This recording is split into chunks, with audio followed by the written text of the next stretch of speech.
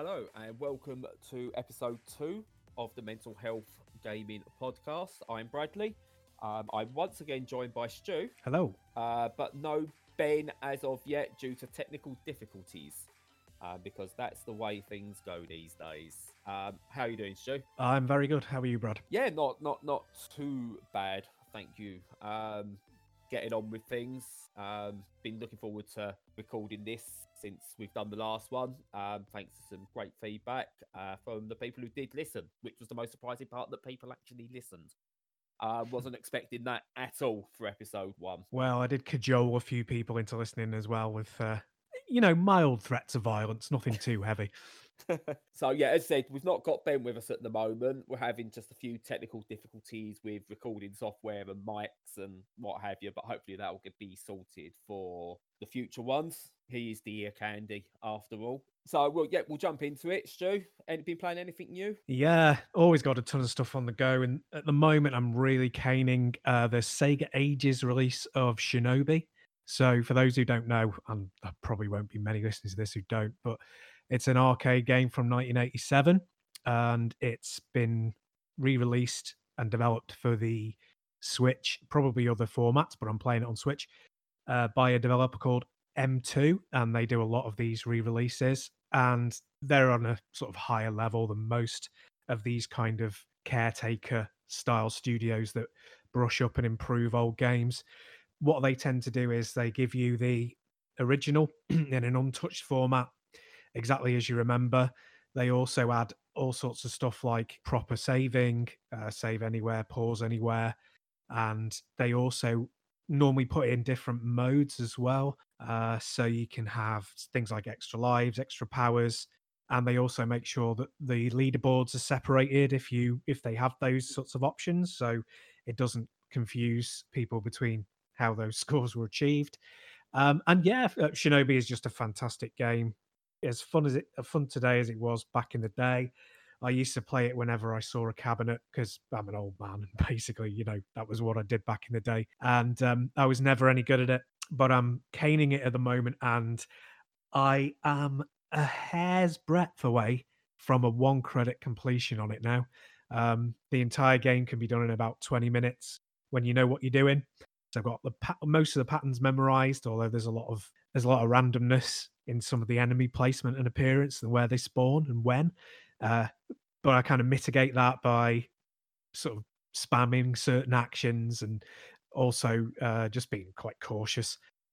And yeah, right near the end, I got to the final boss and died after 3 of his forms, which was really annoying because he was on his final form and he took me out with a really quick, odd move I wasn't prepared for. Otherwise, yeah, that would have been a 1 credit completion, and my entire life could have just been done. Happy, okay, I'm ready to check out now because I've done what I've set out to achieve.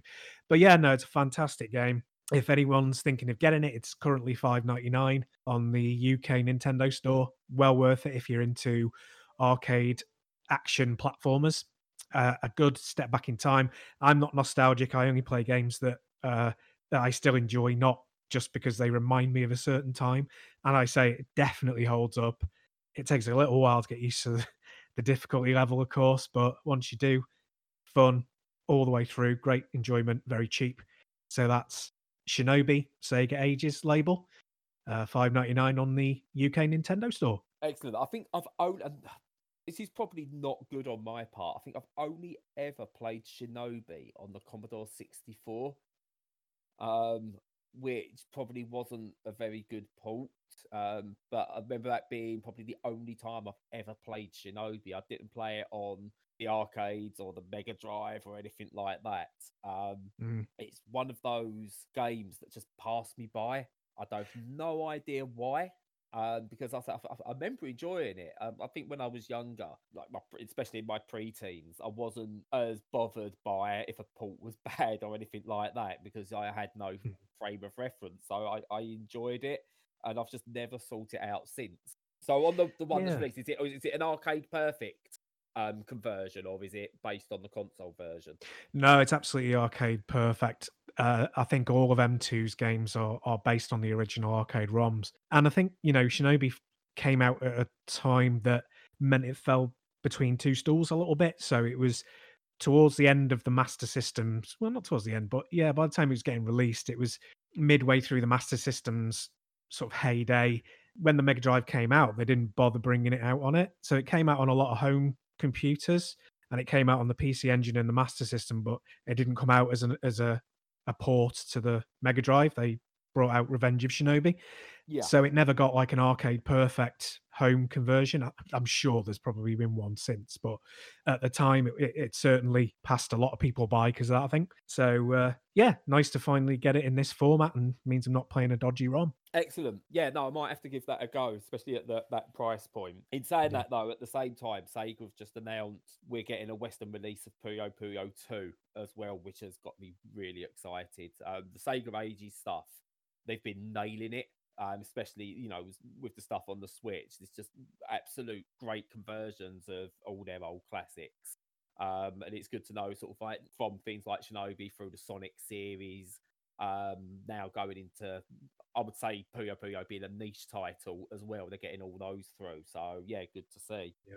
I've been playing not much. I was taken by surprise, uh, by surprise rather, with Willy Jetman on the PlayStation 4, which is a really interesting game. It's almost in the vein of Mega Man, but has you playing this little spaceman type fella called Willy.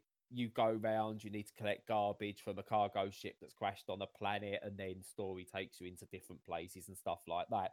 But the gameplay is very, very influenced by Mega Man. You get your upgrades as you go along, and as the story unfolds, you get new abilities and you get better powers to take on other different types of enemies. And there's a review going to be, well, by the time you listen to this, should be on the website. But I went in, it's one of those games I went into thinking this is going to be lower tier trash. Something that is just, I don't know, just jumping in, just trying to jump in on something, just trying to get a few sales. But I went into it and I think I've just played for a good 2, 3, 4 hours pretty much instantly and just really enjoyed it. There's some really good humor in there, from literal toilet humor to some very clever digs at the gaming industry. And yeah, just a game that I just wasn't expecting anything from. It's just really surprised me, and sort of one that I'm gonna play through to completion. So much so it actually stopped me playing Tetris for a few days. That's how good it is. And I think that's generally Whoa. how I'm that is generally gonna be my score barometer. I might start doing review scores as to whether I stop playing Tetris for it or not. But Yeah. yeah, no, really interesting. It's called, the full title was Willy Jetman and the Curse of something or other. If you bear with me 2 seconds, I can, because I tried doing this before and I completely messed up the title when I was telling someone else about it. Willy Jetman, Astro Monkey's Revenge. It sounds like a trash title, doesn't it? It does, yeah. No, it sounds like a Mickey take, a very deliberate one. A Jet Set Willy mash Yeah, up with one of those budget 2.99 releases you used to get for your Specky back in the day. yeah, that's what I thought it was, and that is honestly what I was expecting from it. But no, even from the start. Honestly, the opening intro movie, I'm sitting there going, "This is gonna be god awful." It opens up with there's a monkey reading a paper on the toilet, and ship is about to be hit by an asteroid. It doesn't want to deal with it. The ship tries to take over, can't do it. Asteroid collides with ship, which starts to crash. And in the meantime, the monkey looks up from the paper and does a poo in the toilet. So, as I said, literal toilet humor. Yeah, sophisticated. And I was like, yeah, this is going to be absolute rubbish. As I say, then the gameplay started, and I was like, just enamored with it. And then it started making really clever digs. There was like Mm. one of the first little jokes in it is you go to, you get your weapon, you go a bit further on, and then you find a better weapon, and you can get the weapon for free. But then you have to buy ammo for it within the game using your built up credits. And it makes a very sly little dig to modern AAA titles and the way that they piecemeal their games these days, that you buy a base game and then you get your microtransactions on top. And it was just like that, from the toilet humor joke at the start to what that it's quite a tonal shift in terms of the humor. And it was like Yeah. really well done. And then it's there's some little nods to the likes of Dragon Ball Z in there and things like that as well. And it's just, yeah, it takes a few turns, and it's not a perfect game by any stretch of the imagination. I'm not going to go down that line with it. Enemies are repetitive. There's not enough variation there at times, but it's just a good, fun game. If you do get a chance, it's definitely worth picking out. And I think it's on Switch, PlayStation, Xbox, and PC. So it's there for whatever console you'd prefer to get it on. Cool. So the Switch version is 29.99 and the PC one's 50p then, yeah? Yeah, pretty much. I think it's about £13, Right. which might be expensive for some, but £13 for a game that is fun, I don't begrudge that. And I don't want to say, just wait for it for a sale because it is a good game. But for a lot of people to take a risk, it'll be when it inevitably hits some kind of sale down the line. Yeah, I mean, prices of games is a good conversation to have, to be honest. I think we'll have to cover it at some point because I'm playing, as of only last night, Project Cars 2 on the PC, and it's just a phenomenal game. I was like, okay, downloaded it, 50 gig, took most of the evening. So I got to it at about, it was about 11 o'clock last night, which is really late for me. Sat down to play it. I was on it till 2 o'clock in the morning. It was just crazy. And that game was, you can get it for on Humble Bundle for like 11 quid. And it's just crazy the level of detail and development that's got into it. And, just how much quality there is built in. And it's dropped to what you'd think of as just beer money, really, over a course of a couple of years. And Mm. it's just amazing how if you compare that to like the likes of Shinobi, which I got on the Master System back in the day for, I think it was 29.99, which in today's money is at least sort of 45, 50 quid, and that's doable in half an hour. And just the value proposition in stuff and the likes of Game Pass is just insane. Yeah, no, it is. It's definitely a conversation that I think needs to be had, and definitely something we should cover because, Mm. again, to go to the mental health side of things, it's perceived value versus fear of missing out. It is really affects the way you think about things and the decisions you try to make.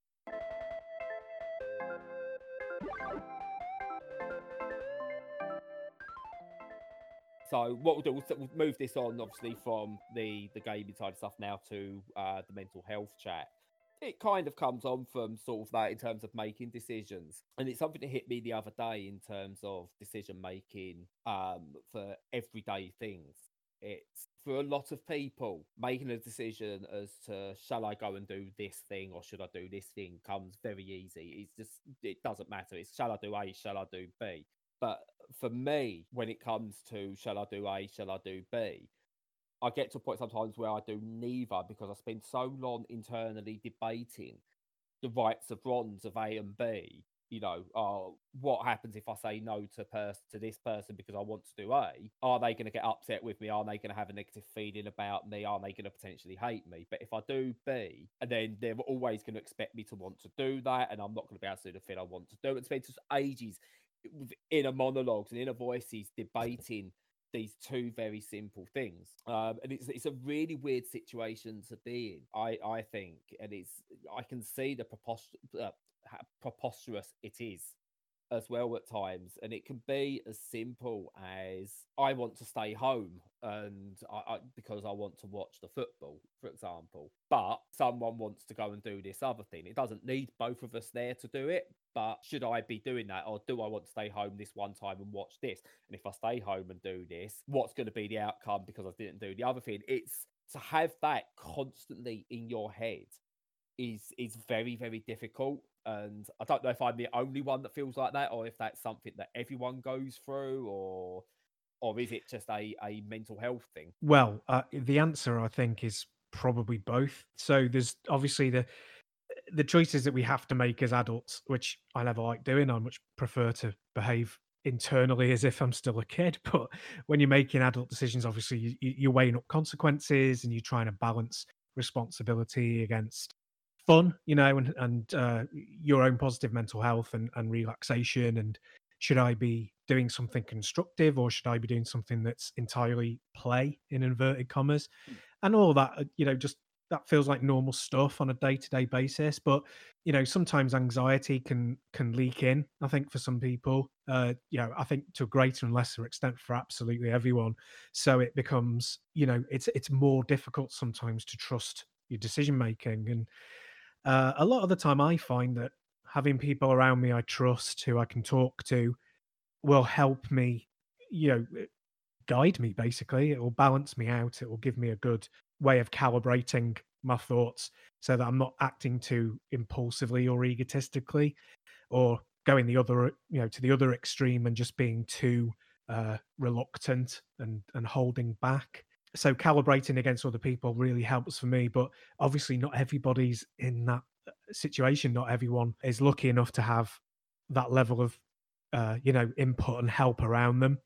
And I think in my experience, the people that I've listened to as a somebody who listens to people in a mental health capacity, loneliness and isolation can cause a lot of trouble when it comes to trying to calibrate your feelings, whether you should be spending enough time on something or too much time, and trusting your own reaction to it. And it can be a really difficult thing, I think. Yeah, fair enough. Okay, we're gonna try something because I think we've got Ben back. Are you there, Ben? Hello? Yeah, can you hear Yes, me? he's working. We fixed the Ah, technical issues. I got my hammer out and just started hitting everything, and it seemed to fix everything perfectly. Best That's best that's idea, best way. that's good. I'm getting worried. The older I get, the worse I get with technology. I'm turning into my mum, just getting flustered, and I think in the end I'm just gonna kind of pick my laptop up and just throw it on the floor and run away screaming. Well, as long as Like, you're not out wearing a dress as yet, then I think you're okay. Only on Sundays. one day your grandkids are going to be turning around and going, "You still carry a computer around with you, Papa?" Yeah, it'll be embedded in our brains. Yeah. You're still trying to work out how to program the VHS, and you're still like, "I've never Yeah. used the So VHS. Why am I trying to program a VHS?"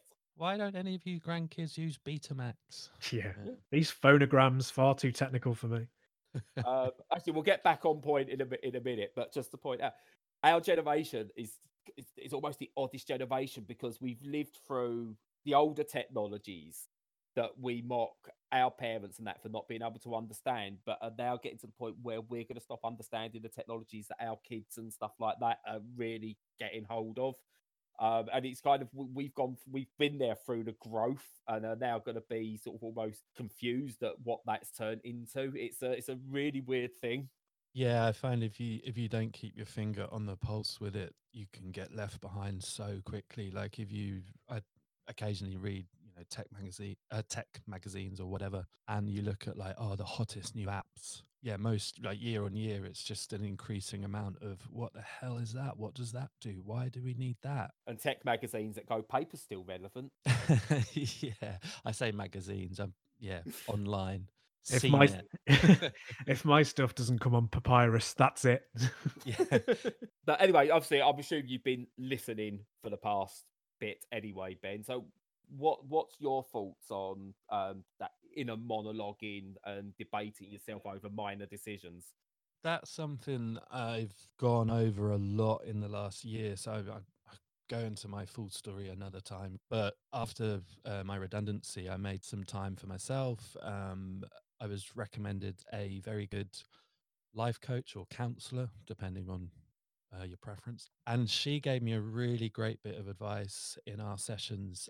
And when you're struggling or, struggling with your inner voice, it's a better way to approach it is to speak to yourself the way you would encourage a friend when they were struggling or if they are struggling. And I think from that perspective, it becomes very easy to change that inner dialogue. Yeah, having that little shift of like, yeah, actually, if my friend came to me with the same problem that I was having or the same doubts, how big, how small, it doesn't really matter. But if they were coming to me, I would be quite positive towards them. I wouldn't be there going, oh, you can't do that. That's stupid. Why are you trying to do that? Or what's Mm. the point of that? You'd be a lot more positive. And I think it's something, it's very easy to lose sight of that. But how we actually talk to ourselves, considering we spend so much time in our own heads, is actually quite alarming. The negative inner voice or inner dialogue we can have with ourselves. I don't always get it right. I've been going for job interviews recently, and I've had to kind of give myself those pep talks of like, I wake up and go, oh my god, I got the interview. I'm really sort of doubting myself, but Mm. actually take a step back and go, no, you can do this. You've got the experience. Read your CV. You've got this, you've done this role or you've done similar roles before. So, and that can be even on a small thing. Like the other day, going to the gym, I was like, oh, I don't really want to go to the gym, but like, oh no, you'll feel better. It's going to be good for you. And I know that sounds a bit airy fairy, but yeah, I think we can really overlook just how impactful our inner dialogue can be.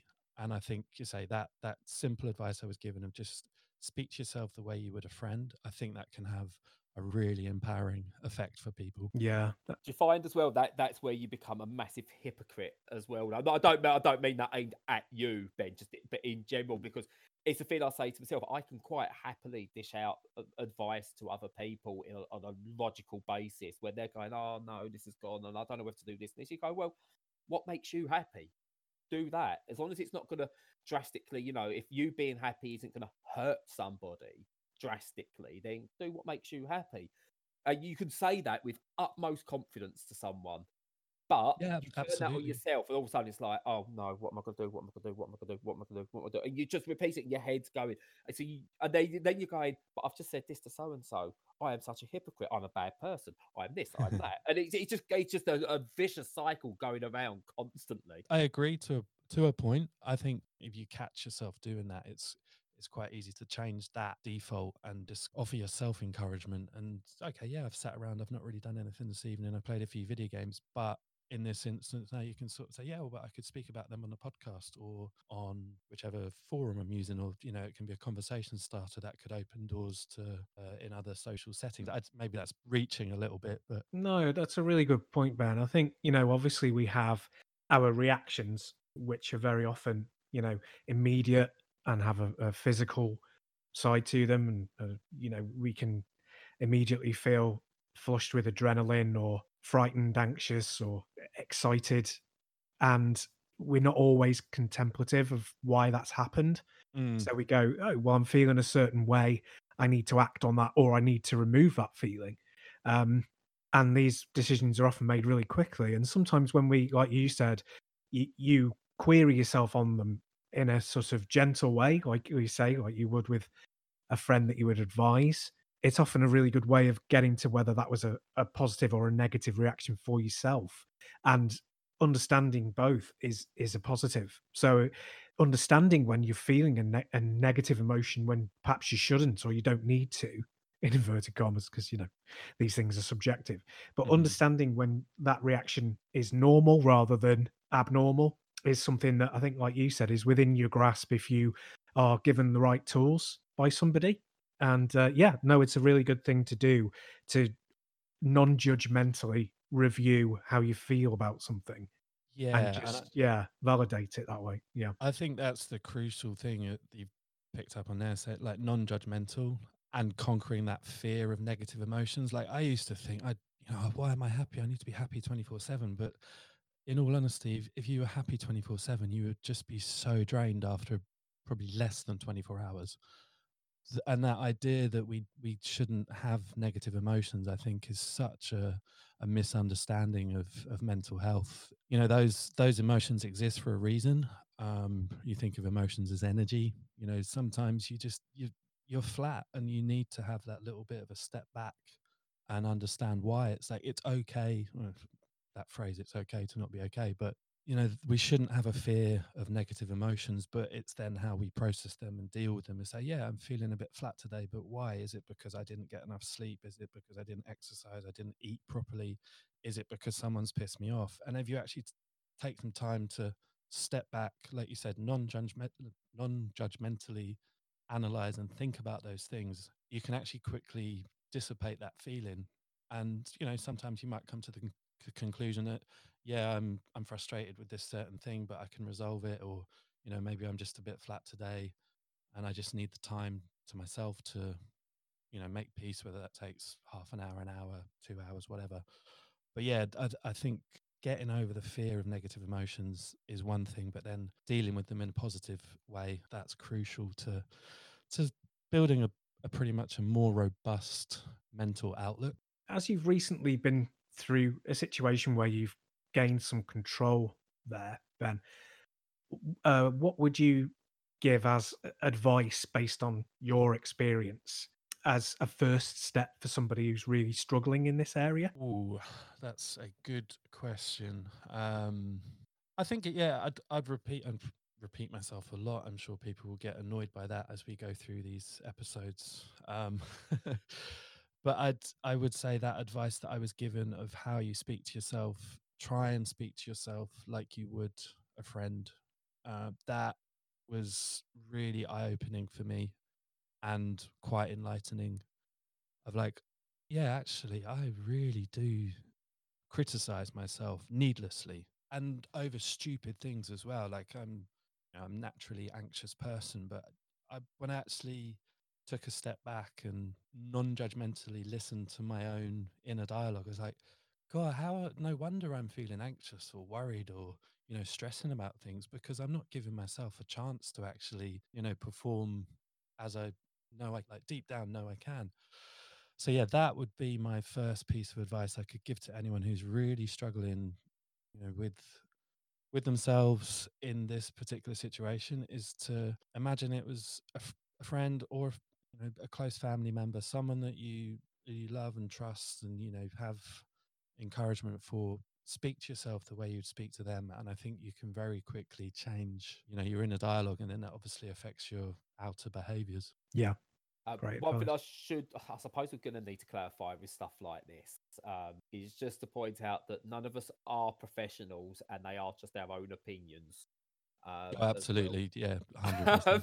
Just in case someone listens and goes, oh, I'll try that, and then wants to make a complaint at us. It's all just our own opinions based on our own issues and beliefs and things like that. I don't know whether we need to add a caveat with any of that at any point, but I thought I'll put that in early before. No, I think that's a very good point, and I think So Yeah. to imagine someone well, coming back and went, Ben said to do it like this, and now my girlfriend's left me. I haven't got a job, and all I do is sit down in my pants all day playing PlayStation. What's gone wrong? well, I think of all of our listeners as friends, and I'm just encouraging them the way I would encourage my own friends. To be fair, Are at you- this point, most of our listeners probably are our friends. yeah, good point. But no, I agree with you, Ben. And again, but it's the weird thing is I'm listening to it and I'm nodding along as you're saying it. But it's the weirdest thing comes then from, I guarantee you, later on today or whether it's tomorrow, even though you said that, and I believe you, and that's how I believe you should approach it as well. I'm going to have a situation where I'm just going to end up sitting, head in my hands, going, I don't know if to do this, I don't know if to do that, so I do that, so I do this, so I do this. But if I do that, that person's going to be really pissed off with me. But this person will be okay with me. But I've let that person. And I'll be sitting there going, but Ben said, I remember when Ben said that, and I agree with him because I think that as well. But no, and it's just going to go. It's just going to spiral again. And I think that's the thing people don't get with mental health sometimes, like when they come from the outside looking in, is that we are all, anyone who has issues with mental health, whether it's depression, anxiety, whether they've got ADHD, autism, no matter what part of it there is, we all fully understand how it should be done. We get it. We know, well, yeah, of course, this is the logical way of doing things. This is the way it should be done. But we can't. Not sometimes we can. Sometimes we can get it all together and we can follow that advice and we can get through a day, a week, a month, hell, even a year. Then something happens, but something major, something minor, and it all starts to spiral again. You go back into old habits and things like that. And it's one of the reasons I think as well, it's important to have these conversations, both the advice that we can give out that we know is right and that we followed ourselves, whether it's been successful or not, but also understanding that, look, none of this is a definitive answer. What I say, that I have these spirally moments might not apply to someone else. What Ben says might be right for 7 people out of 10, but for those other 3 people, it's not at the same time. And I think this is why the conversations we have now, and again, one of the reasons for wanting to do this podcast is that the talking about it isn't just a 5-minute thing of, hey, yeah, these are the problems and here's the solutions, because that's not it. It is, I mean, some of these are going to go extremely rambly over the week because one of us, or whether it's another guest we have in, could be recording that day and have some serious things going through their head and may just ramble. and that's okay. But yeah, but the stuff you say, Ben, it is really good, and it's something I need to try and do more of. Because and again, you can tell me if you guys feel different about yourselves, but the respect I have for other people, I don't have for myself, which means the advice that I give other people still, and I know I should give myself and talk to myself like a friend rather than myself, doesn't stick because of the times when I'm in my worst state. I just don't respect myself. Yeah, that comes back to the feeling that there isn't a one size fits all approach to mental health. You know, I I believe what I say, like in terms of you can speak to yourself the way you would a friend. But I totally get what you're saying, and I'm not going to stand here and go, I do it perfectly all the time. Like tomorrow morning, I'm doing a 5K race. Now I've run marathons, I've done half marathons, I've done 10Ks, 5Ks, whatever. I've done hundreds of training runs, thousands of training runs, but I will still go to that start line with a bit of self doubt. Mm. But I think it's having, first of all, having an awareness, and then it's having the discipline to recognize an issue. Now, obviously, inner dialogue is just but one factor in mental health. But I think, yeah, I think it's interesting when you say about having respect for yourself, because yeah, that's a huge issue for me. Like my self-esteem is, it's low enough that it could parachute out of a snake's ass sometimes. But Yeah, I think that's a phrase, by the way. but that self-esteem, it's something I've built up over time, and I think again, it's recognizing or having that self-awareness and having that discipline to go to recognize the problem and actually tackle it. One of the things that I was diagnosed with clinical depression in 2015. Again, that is something I would like to talk about another time, just the process, etc. But at that point, I was really struggling, and it took a long time to get out of that rut, over a year. But then I came to Mm. the kind of the conclusion with myself is like, I can tell people I've been clinically depressed, but I don't want to be defined by that. And, I've had Yeah. ups and downs since then. And it's like, okay, at least now I've got the tools. I've recognized it, coached myself through it, but also use some other things that we can talk about another time. But Mm. yeah, I think it is having that discipline to, take responsibility for it. And yeah, we all have days when we feel bad, and there's still are days when I really do struggle, and I lose sight of that responsibility. But I think it's almost like a stick in a river. You just have to, or a log in a river rather. You just have to try and grab onto it. Sometimes you will get carried away, but sometimes you'll actually get some stability, take a little step up from the rut that you're feeling that you're in. No, I totally agree with that. And it's again with the inner dialogue thing going on. When I had that talking about that last little bit and responding to what you said before, I'm literally about 10 seconds into it. My inner dialogue is going, you need to shut up now because you're shitting on everything Ben's just said. You sound like you're taking everything he's just said and throwing it out the window. You need to shut up now. No, you're still talking. Stop saying what you're saying. You're going to offend him. But that's going on as well. And it's so hard to sort of like really focus on yourself because you've got those voices going on, and they're not. I think the way that's always been portrayed in popular culture, in TV and film and stuff like that, is those inner voices are shown as, what is it, like the devil and an angel or whatever, a demon and an angel on your shoulder. And it's not like that. They're not black and white. It's those voices are just pure grey. If you want, they're not black and white. They are just grey, and they're just in there, and they're just little self nuggets of doubt and stuff like that. And I'm fairly sure, and you can clarify it if you want, that I wasn't shitting on everything you just said. Oh yeah, I'm Um, completely offended. This is my last podcast. No, not at all. Not at all. I'm fairly sure I was just rebutting. But then you go, but there's those little inner voices that are just going at you constantly. And I'm going, like, that's it now. Stop. Please say something else, though. I don't. And it's just really weird. It's a really weird thing to have to go through daily. I think though that the fact that both of you guys have shared those experiences shows the value of having this conversation. Like it shows it immediately. However, you both individually feel afterwards once you've shared, whether it's drained or enervated or whatever, just the fact that you're able to do it will impact other people positively because they can go, yeah, I have those experiences. I feel that way sometimes. It's a great way of sort of normalizing these emotions, which, as we've said right at the top of the podcast, it's something that is not talked about enough in standard everyday life. And um, so just to sort of go back onto the sort of, yeah, we're not professionals kind of thing.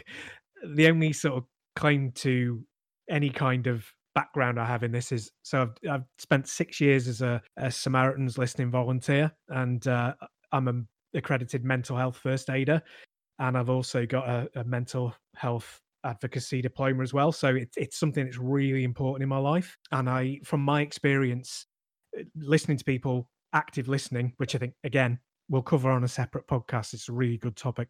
But actively listening to people and letting them just express themselves is such a good way of normalizing and becoming familiar with how you feel and how others feel. So yeah, no, I think it's really great, this conversation.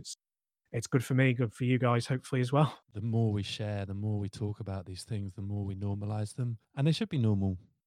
Human emotion is, that's one of the biggest factors in all of our lives. And, bottling everything up and secreting yourself away from conversations because you've got self-doubt or worries, it's hard sometimes. Putting yourself out there is really difficult.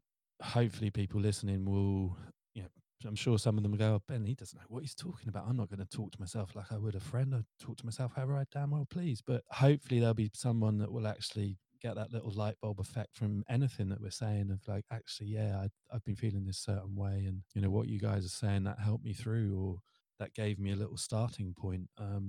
I agree. No advice is going to be perfect or universal, but just to agree to your point, Stu, like having the conversation is a huge starting point for people, and whether they're involved with that or just listening, I think that can make a big difference to people. It is, and what's really interesting is the way. I don't think it even needs to be your specific area that you have an issue with at times. There was a video I watched going back a couple of weeks now, by a guy called Joe Tracini. He's got to be a public figure of some sort because he's got a blue tick next to his name on Twitter, but I couldn't tell you where it was from, unfortunately, who he is. But he put a video up, talks about he's dealing with borderline personality disorder, and the way he'll do something, but something in the back of his head saying this to be different and contradictory all the time, and so on and so forth. And he puts together a really good video that it's funny and it's charming, but it just nails the borderline personality Yeah, it's disorder superb. really well. Now, I don't think I've got borderline personality disorder. I'm 90% sure that I don't, but the way he covers that speaks volumes, I think, to other areas of mental health as well, and what you find when you have those moments of self-doubt or depression really hits home. There are elements of what he says in that video that come to the fore with that. So with the discussions we have and around what we've just spoke about, it's not a pigeonhole. This will deal with depression, and this bit will be for anxiety. This will be for people with ADHD. It's gonna be, I think, whether you, even if you haven't got any mental health issues, I'm a big believer I don't think there's a single person out there that doesn't have some kind of mental health issue. It's just how it's manifested. But even if you feel you're someone who doesn't suffer with anything from mental health, the coping mechanisms of each individual can have a relevance on how you deal with things. Whether it's been labeled as that for you does not matter. But I said I will link to the video on the tweet in the description wherever you see it. But it is really worth watching because, again, it's someone I don't believe is a professional. I don't believe that's why he's got his blue tick next to his name or anything like that. I'm guessing he's an actor or something like that, or a comedian. He talks about things openly and honestly, and it led. When I watched it, it stuck with me in such a positive way. But he never set out to say, "Hey, Brad, this is for you." Um, and I think what we need to do is, again, like, I'll take on board, and I will definitely take on board the stuff Ben's been talking about, saying his coping mechanisms, and I will try and put some of that into practice over the course of a weekend. It may work, it may not, but that's one of those things. I'm just glad now that the conversation, I'm not saying that we started it, but the conversation is happening. And I was influenced to get mental health gaming going because of other people starting the conversation. And if other people then join the conversation because of this, then I know we've done something great and something right. But yeah, it's interesting to the way. I think each week we'll have something different, hopefully, to speak about, but we may even just repeat the stuff we've just done next week or in a couple of weeks' time because you just don't know how it's going to come, but the conversation is there. Yeah, and I think it's hugely important to keep that conversation going. There's been a massive cultural shift, in terms of how people feel about mental health, but people actually now aren't as afraid or aren't as timid about speaking up in one respect, but there's also hundreds of thousands, millions of people that perhaps aren't quite in that situation or don't have that outlet. So yeah, we're not going to be able to reach them all, but if we reach 1, 2, 10 people and can make their lives a bit better, or give them the encouragement to join the conversation, whether it's tweeting at us or just listening to the conversation, I think that's massively important. And I'm not arrogant enough to stand here and go, what I'm saying is absolutely right, because again, there's no one size fits all approach. And mental health, thoughts, feelings, they're almost like a washing machine inside the head. It's just everything's overlapping and tumbling over each other. There's no one thread that you can latch onto and solve someone's self-doubt or self-esteem or with one magic word. But as long as you keep that conversation going and keep that dialogue going, you can reach people and encourage them to have a little bit of respect for themselves and actually give them that little platform to go, actually, yeah, I am worthy of improving my own mental health. I am worthy, and I do have a reason to share. I've got things I can share with people, and I can join in with things. We don't, what we say, we don't know exactly what's going to, ring true with people, but as long as we keep having the conversations, that's vital. Yeah, and the last bit I'll cover on this before we start to wrap up, and as I said, I always like to finish on something non-related, so it's nicely sandwiched. Future podcasts will definitely have the discussion around the supposed idea that as a human race we are more open to mental health now and it's not as a taboo a subject, and why I don't think that's always necessarily the case. It has improved, but there's still a long way to go. But yeah, there's definitely discussions to be had there, and also along the lines of I used to be obsessed when I've done other podcasts and written in the past. If I wasn't seeing numbers into the thousands for listenership or the amount of readers we had and things like that. That bothered me. It bothered me a lot. It's like, why aren't I as popular? Why aren't I reaching people? Whereas I think with this, as long as I'm hearing or seeing that one person has listened to it, and it's that knowing that maybe we're getting to that one person in a positive way and stopping them doing something stupid, or we're helping them in any way, shape, or form. And I don't care how it would be helping them, then it's something I want to carry on doing. The obsession with numbers is something I'm trying to get over personally. Yeah, And again, it's again all future discussion that the things again the comparing ourselves to people all the time or being afraid to speak to certain people. It's all stuff we will discuss on a future podcast. But again, the conversation is opening up, and I'm hoping we're doing our bit for that. yeah. I think just to add to that, and we will talk about that more in depth at another time. Social media can have such a huge impact on how we consume that and how we digest, what we look at on a daily basis. We probably half the time don't realize, that's something else I did in my counseling sessions, about actually look at who are you following? Like, are they relevant to you, or are they kind of disrupting, your mental progress? And it was, I went through and I've actually removed a few things that I was following because, yeah, actually, when I look at them, actually analyze them, it's like, well, yeah, if I'm seeing that, no wonder I'm having, a negative thought or, following a unhealthy kind of lifestyle. So I think, yeah, social media, that's a much bigger conversation. But I think it's interesting when you hear like Instagram are removing, or I think they did a trial where they're removing likes, public likes from posts. So I think you can see how many you've got yourself, but you can't see how many other people have got, and perhaps steer people a little bit away from that comparison of, popularity and numbers. It's essentially, it's all meaningless. It doesn't matter. You be you, like you said earlier, as long as you're not hurting someone, you're not doing anything that's overtly offensive. You be you, and the more we can encourage people to do that, without the need for likes and ticks and retweets, whatever. Yeah, that's another really interesting conversation to go into for another time. There you go. So we've got at least 2 more shows to go.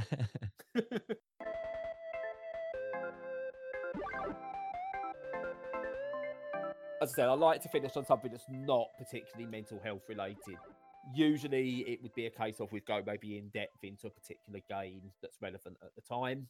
But seeing as he was missing from the first part of the show due to technical issues, we're going to just finish with Ben and ask Ben what he's been playing. So, since we last spoke, I've got a little selection of titles. After enjoying Injustice 2, I have picked up Mortal Kombat 11. Last episode, Brad, you spoke about games nailing their colours to a mast. Obviously, for Not Tonight, that was in a far, far more political context. Yeah. But with Mortal Kombat 11, the adherence that they have to that hyper violence, you talk about, it's not just nailed onto the mast, it's drilled in there with a severed limb, dripping in blood. It's so OTT to the point it's ludicrous, but it's such a enjoyably stupid escapist game to play. I've also been dipping into Don't Die Mr. Robot, which yes, is the perfect just one more type game. Yeah, great game. I pick it up for 10-15 minutes, or an hour's gone. It's such a beautifully balanced game. Gets quite fiendishly difficult towards the end. I've still got a couple of the remix modes to finish off. I forget how long that's actually been out now. Back when it first released for the Vita, I interviewed one of the developers about the time of its release, and it was a really good conversation we had. And he was talking about games development, and I was just totally enamored with the game. It looks, I think I said it to him at the time. I said it looks crap. And the initial release did, they've spruced up the graphics a little bit. I said, but it's got everything you need. Yeah. And I think I said to him, I likened it at the time to Thomas Was Alone. And I said, like, that was really clever in the way it told stories, just using like basic shapes and the different personalities that came from these basic shapes. I said, you've got everything you need. You've got a crudely drawn square graphic with eyes, you've got fruit, and you've got enemies, and you know what you've got to do. It is deadly simple, but it's I the initial release of that, I spent hours upon hours playing. So I'm glad more people are playing it, because he deserves every sale he gets for that game. Even the titles, what's that going to be? And like you say, you first load it up, you're like, oh, what is this? But I think within 5 minutes of playing it, it's just such a simple game. It's so enjoyable not because of its simplicity, but just because everything about it works. The mechanics around it are just all beautifully balanced.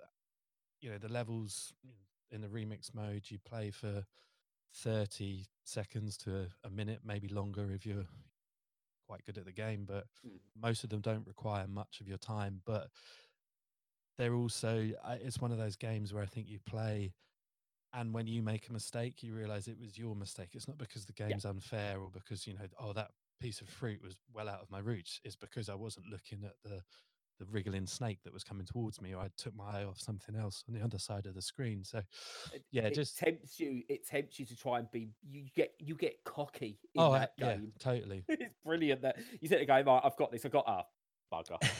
Yeah. Just as a reminder, can you skim over what the gameplay entails? It's the best way of describing it is the pacifist mode from Geometry Wars. Yes, yeah. That is what's the closest thing. If you played Geometry Wars and you play pacifist mode, it's the closest thing to that, except you're not going through gates to destroy enemies, it's collecting fruit. You can pick it up on the Switch now for pennies. And actually, I think the Switch version they've improved, because there's one probably the only grievance I have is the controls on the PlayStation are a little bit oversensitive. Like, I think the Switch has refined so you can do slightly more precise controls, which can actually, make a difference when you're trying Yeah. to get your 26th strawberry. But yeah, buy it. If you've anyone who hasn't played it, yeah, get it. It is honestly, it is absolutely outstanding. Yeah, I'd wholeheartedly recommend it. It's a wonderful little game. Excellent. Right, so before we drag on any further, because I'm sure we could go on with some more, unless either of you have anything major you want to add. No, I was just going to say very quickly, Titanfall 2 is an absolute joy. Oh, it's obviously not a new game, but for me, it's riding a roller coaster with your arms in the air. It's chocolate brownies with extra fudge sauce. It's bank holiday, bathed in warm sunshine. It's complete joy. And I'll tell you what, I've got loads I can say that we'll discuss that one next week. Because yeah, it is a fantastic game. Stu, anything to add before we finish? Some of the others on my radar, mostly VR stuff. I'll talk about it a bit more next week, but I can heartily recommend Red Matter, which is a exploration / puzzle game in first person view, available for PSVR and also on PC. So if you get a chance, check that out. Red Matter. It's fairly cheap. Check it out. Excellent. So yeah, that's been it for episode 2. Technical difficulties and all. As always, and I'll work out a decent outro at some point, but like, subscribe, share, whatever you need to do via various platforms. You can find us now, as of now, definitely on Spotify as well. We're on SoundCloud, YouTube, TuneIn Radio, Stitcher, possibly iTunes as well, Google Podcasts, all of those places. If there are anywhere that we're not, that you want us to be, let us know via our Twitter. But yeah, aside from that, I've been joined by Ben and Stu. I've been Bradley. Goodbye. Cheerio. See ya.